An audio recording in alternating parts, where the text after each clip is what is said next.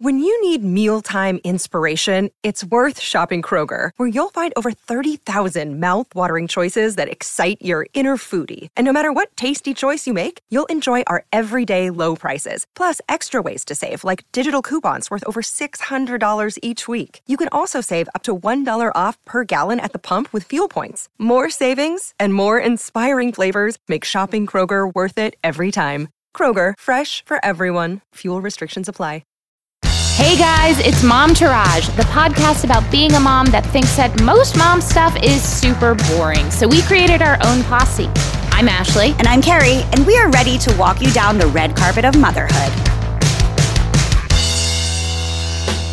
Hi guys. Hi everyone. Oh boy, we've got a great show for you today. Firstly, happy one-day belated Valentine's Day. Happy hangover day and UTI day and headache from crying day. We are calling this our Valentine's Day episode. So today we're going to talk to Erin Steinberg from Baby-Proofing Your Relationship to learn how to, you guessed it, baby-proof your relationship, even if your kids aren't babies anymore. Are you going to put those oven knobs on my boobies? Is that how you're going to baby-proof my relationship? Yep. Okay, great. And then we are talking about confidence and overconfidence in children. Is it good? Is it bad? I mean, we all know my confidence level, so let's see what the experts have to say about that. And as always, we have our hashtag swag bag, but up next, take it away, small child. Kicking shit. Man, I am gearing up for a very busy week, and I kind of have anxiety about it. Aside from the normal bullshit that we have to do all week long, you and I are taking our kids to their first Broadway show on Thursday. They're going to go see Aladdin. One jump ahead of the bread line. Yeah, we'll see how it goes. We're going to go have a nice dinner beforehand. And then before that, I'm taking Sebastian to see Matt's office. And then the following day, I have a screening. And the day before all of that, Sebastian has dance class. We're just used to being locked in COVID. This is just what normal life used to be like. I remember at the beginning of my career being out every single night till like 10 o'clock. I don't know how I did it. I remember being so busy that I didn't have time to do laundry, so I just buy new underwear. It's overwhelming and it's kind of scary to me, in all honesty. Yeah. I don't think I have any shits. Well, that's nice. I've been doing a lot of looking at my birth chart. I have a stellium in my 12th house of Virgo. What the fuck does that mean, Ashley? I know. Thanks, TikTok. It means I have 3 planets in Virgo placement in the 12th house. And I'm still trying to wrap my brain around what the fuck that means. But essentially, I am like a full-blown fucking Virgo. And one of those traits about being a Virgo is really being a homebody and not wanting to go out. There are days I don't leave my house, not to walk the dog, not to take Sebastian to school. And I don't have any problem with that. And it's not the healthiest thing. I mean, I can force myself, but I don't often, and I don't want to. I can understand how people become agoraphobic. Yeah. That's where I'm at. I'm not really sure if these things I'm going to say are a tit or a shit, so I'm just going to combine them all together. Throw them out there. One, my CPAP machine came. I'm so excited. I've been on deep CPAP Web, guys. Everyone says that even if you only sleep 2 hours with a CPAP machine, it's the best sleep you've ever had because you haven't slept well in so long. I can't remember the last time that I slept well, and I got fitted for this thing today. I've been waiting so long for it. I am so excited to get optimal sleep. I just want to be Carrie 2.0. Make me a robot. Give me a blue pill. Whatever. I just want to be doing better. I want to be sliving. Isn't that what Paris says? Sliving, yes. New mother, Paris Hilton. Shout out to Paris. The other thing is, and I'm always hesitant to talk about this stuff, but I'm going to start tapering off my anti-anxiety and my meds because... Oh, your SSRIs? Yeah, I don't really know if they're working anymore. Apparently you're supposed to after some time. I have been having some medical stuff going on the last 2 years between menopause and weight gain and high blood pressure. How long have you been on them? A while now. Well, this specific kind since I had Luna, so 4 years, but I was on something before her. Okay. And I just feel like I don't know what stasis is anymore. I just have medicines on medicines on medicines on medicines. And so I had a discussion with my healthcare provider and my therapist and everybody involved. This isn't like I'm just doing it on my own. Don't ever do that, guys. That's a terrible idea. To try to slowly come off and see what conditions stay and what conditions go away. God, that's so scary to me. I don't mean like, oh, I'm so scared of you going off and what that's going to do to me. I don't mean like that. I mean, thinking of myself in that position and just thinking about times that I've gone on or off medication, birth control specifically, and it's made me an absolute fucking crazy person. So hearing that alone just gives me so much anxiety. Like, oh my God, is it worth doing this for herself? Is she putting herself through something that she doesn't need to? I feel like some things are counteracting other things. I don't know what the base level is right now. There's been too much tinkering, and I've been off meds before and it's been fine. Okay, that's good. I'm in a good space. So I'm going to attempt to do that and just re-put things together and figure out what's needed and what's not needed, and maybe try some other alternative ways. We'll be hinting at a Patreon situation. I don't want to talk about it on the show. I want it behind a paywall, guys, just to try to figure out who I am and know what these things are doing to me. Yeah. I don't know if it's a tit or a shit. It's just life. I hope it works, honestly. Yeah. Next up, Aaron Steinberg. Hey, it's Kaylee Cuoco for Priceline. Ready to go to your happy place for a happy price? Well, why didn't you say so? Just download the Priceline app right now and save up to 60% on hotels. So whether it's Cousin Kevin's Kazoo Concert in Kansas City, go Kevin, or Becky's Bachelorette Bash in Bermuda, you never have to miss a trip ever again. So download the Priceline app today. Your savings are waiting. Go to your happy place for a happy price. Go to your happy price, Priceline. Another day is here, and you're ready for it. What to wear? Check. Breakfast, lunch, and dinner? Check. Planning for what's next and how to save for it? That's where Bank of America can help. For your financial to-dos, Bank of America has experts ready to help get you closer to your goals. Get started at one of our local financial centers or 24/7 in our mobile banking app. Find a location near you at bankofamerica.com/talktous. What would you like the power to do? Mobile banking requires downloading the app and is only available for select devices. Message and data rates may apply. Bank of America N.A., member FDIC. Today's guest has supported thousands of people through his coaching practice and live courses, successfully helping a diverse range of folks on the brink of divorce to those simply looking to strengthen their partnerships. His course, Baby Proofing Your Relationship, draws on principles learned in his Master's in Psychology certificate in complex trauma practice and robust education in sex and relationships from the Gottman Institute and the Couples Institute. This is the course every coupled parent needs because everyone deserves access to practices and principles that we need to thrive through parenthood. So let's welcome husband, father, and creator of Baby Proofing Your Relationship, Aaron Steinberg. Hi, Aaron. Hi, thank you for having me. Actually, me and my partner have been looking into getting a Gottman therapist. You just found one. I'm not actually a Gottman therapist. There's layers of Gottmanness. I know there's like 1, 2, and 3. I'm 1 and 2. You got to get to like 4 or something. Like the Scientologist, you got to get clear. Yeah, no, I'm not clear yet. I haven't gone clear. When Carrie and I were originally discussing having you on as a guest, I was under the impression that this course would be all about sex and was really surprised to discover when I watched the videos that I was sent that that really wasn't the case. It's all about various different facets of relationships. So can you give us a brief overview of all the different parts that go into baby proofing your relationship? Well, first of all, I just want to say I'm not surprised that you thought it was all about sex because obviously that's one of the biggest issues when we become parents, one of the things that takes a big hit. But the way I frame the course is I talk about all of the general things that happen when you become parents, all of the dynamics that are just a struggle for us as individuals and all the things we're carrying, not having as much time and energy to do the things that you want to do and not knowing what you're doing. And then I talk about how that just sets a very difficult foundation for your relationship and maintaining any sort of connection with each other. I don't know how it is for you with your partners, but my wife and I do a lot of dividing and conquering. And so there's a lot of ships passing in the night sort of vibe between us. Yep. And so the connection just gets really threadbare if you don't pay attention to it. You can use these challenges as an opportunity to become better partners. I get that's a very corny thing to say, but I really believe in it. I just think you can really use these challenges to get closer together and be better partners and better people. Or you just kind of accumulate trash under the rug over and over and over again. And then next thing you know, you wake up and you're like, we don't really like each other that much anymore. Maybe we've just fallen completely out of love. Then I get specific into communication stuff. It's hard to get through anything else if you can't have a productive conversation. Then there's the lack of sex and intimacy. There's a money issues one that I call conflicting money styles, parenting differences when you don't know how to sort through parenting choices. And then the last one, which is maybe saving the best for last, is the unequal parental load pitfall. Something that also makes it tricky is the longer time you wait between having sex, even with someone who you've been with forever, there's that awkwardness again. Who's going to initiate, feelings being hurt? The longer it goes, the weirder it